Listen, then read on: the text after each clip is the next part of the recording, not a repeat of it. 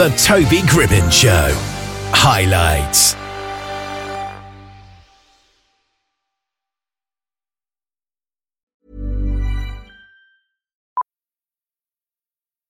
Millions of people have lost weight with personalized plans from Noom. Like Evan, who can't stand salads and still lost 50 pounds. Salads generally for most people are the easy button, right? For me, that wasn't an option. I never really was a salad guy. That's just not who I am. But Noom worked for me. Get your personalized plan today at Noom.com. Real Noom user compensated to provide their story. In 4 weeks, the typical Noom user can expect to lose 1 to 2 pounds per week. Individual results may vary. Hey, Dave. Yeah, Randy. Since we founded Bombas, we've always said our socks, underwear, and T-shirts are super soft. Any new ideas? Maybe sublimely soft. Or disgustingly cozy. Wait, what? I got it. Bombas. Absurdly comfortable essentials for yourself and for those facing homelessness. Because one purchased equals one donated. Wow, did we just write an ad?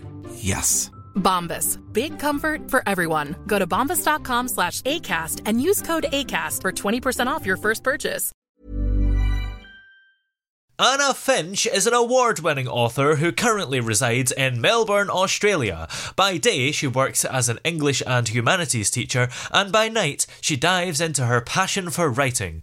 Anna has made her mark in the literary world with her acclaimed young adult urban fantasy novel, Voiceless, A Mermaid's Tale. The book has received numerous awards and accolades, including being in the top 20 books of 2022 in the Outstanding Creator Awards. And Anna joins us now. What was it that inspired you to write your new book, Melly the Mermaid is Not Scared of Anything? Is the character very much inspired by you then? A little bit, but because I also teach, I've seen some of that sort of behaviour with students. It's quite common for me to say, you can't do this because, and they go ahead and do it. Yeah. So some of those experiences did influence my writing. Because you're a teacher as well, do you think you are quite good at knowing what to write for a young adult audience and keeping their attention? Yeah, to a degree, because a lot of kids that I have worked with in the past, they want to share what they're interested in. Yeah. They want to talk about things that interest them. And that's a little bit a part of getting to know the students. What do they actually care about? So that does help. So I wrote this while I was teaching at another school, and we were doing dystopian as the creative writing unit. They really didn't want to write. I'm like, I'll write something. Yeah. I'm like, I'll write something. I'll show you what I'm doing, but you also need to do something. And they would ask. They're like, oh, what are you writing about? Oh, maybe this idea sounds good. And they want to share, so. What was it that made you want to write for this audience specifically? Was it your teaching work, or did you always want to write children's books and young adult books anyway? I did always want to write books. I did write a lot of short stories growing up, poems and things like that, entering into things like poetry competitions. I was always interested in writing.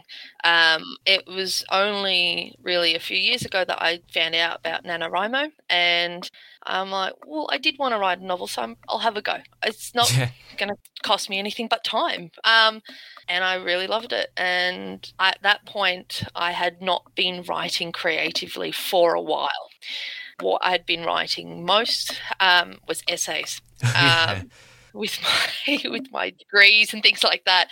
So I kind of got sick of writing because of the academic stuff. But just doing that competition just made me want to write some more. I knew I wanted to write like novels and like young adult type fiction. Children's fiction books, I wanted to have a go at doing it, if I'm honest.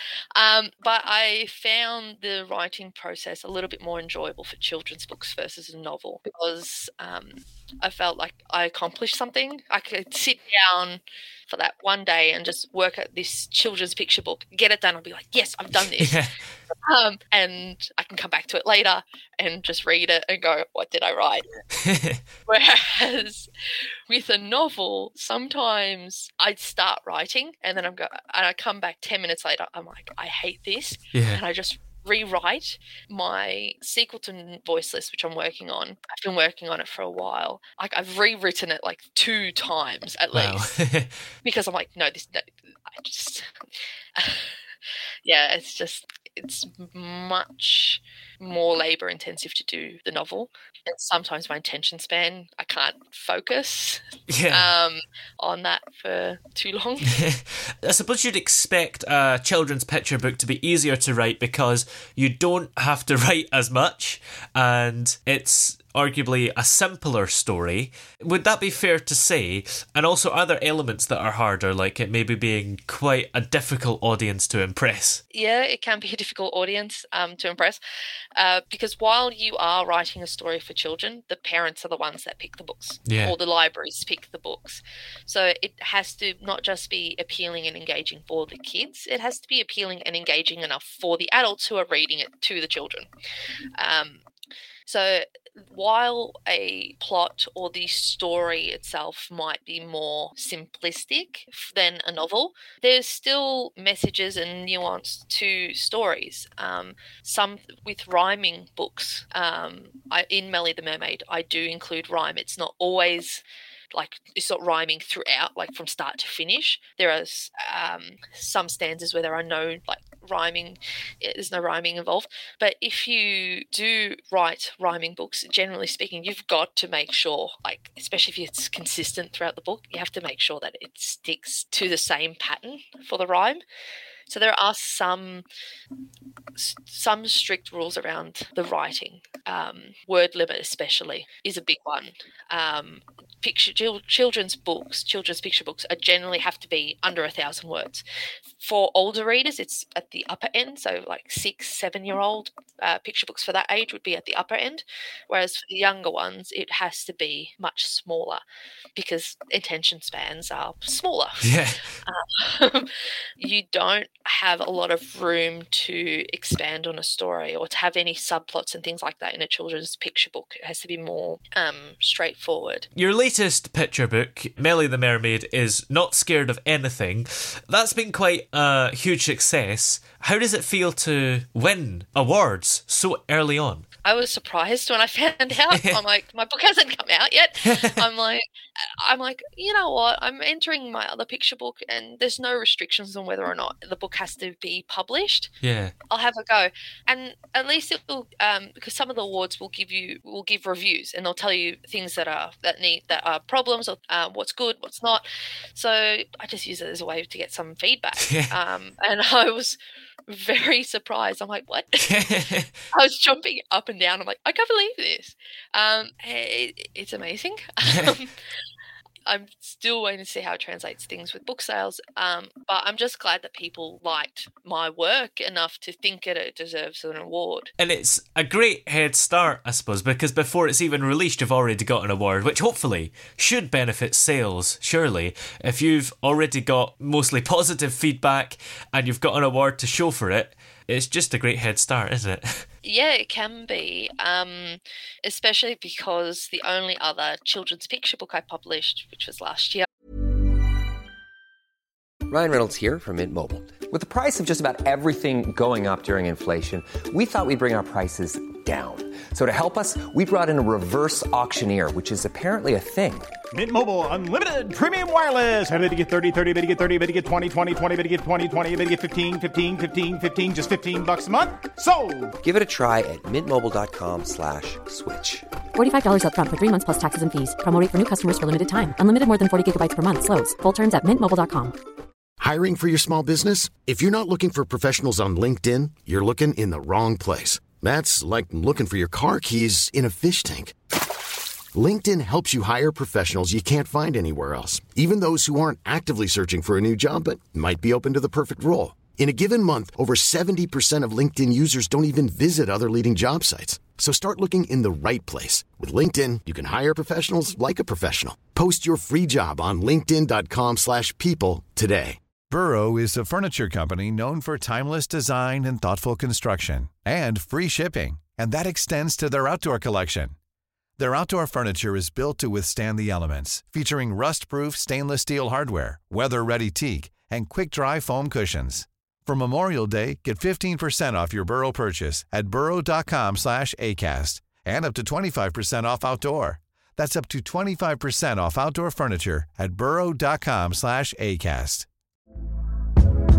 Hey there, it's Michelle Norris. I'm host of a podcast called Your Mama's Kitchen. When I travel, I'm usually looking for a way to find a taste of home when I'm not at home. And one of the things I love to do when I am at home is entertain. And Airbnb allows me to do that. When I was in California recently, I rented a house that had a great kitchen. And when we were sitting around the table, we were all thinking, we're in someone else's house. Someone could be in all of our homes as well.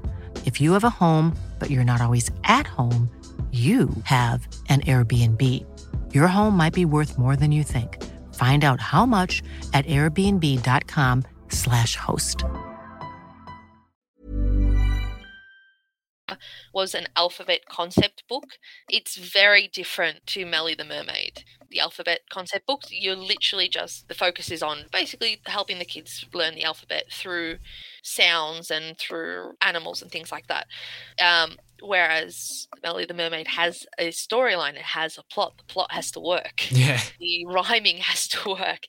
So it's very different. So the audience is different as well. So I was very, very nervous. I'm like, ooh, how is this going to go? Yeah. Does this put the pressure on you a bit for your next book to have another award? Because even your books before this did quite well, winning awards and accolades. So if you don't win an award for your next book, is that going to knock your confidence a bit? It may in the moment, but you just got to keep trying. You have to take the feedback and use it to improve. I'm using the feedback that I got from Voiceless to improve for my next novel. I used the feedback from Hide and Seek Alphabet to improve with Melly the Mermaid. So I got comment about the Hide and Seek book about the font. So I'm like, okay, I'll take that on board. I'll put a more straightforward font, or rather than cursive. So I would just take it as a way to grow.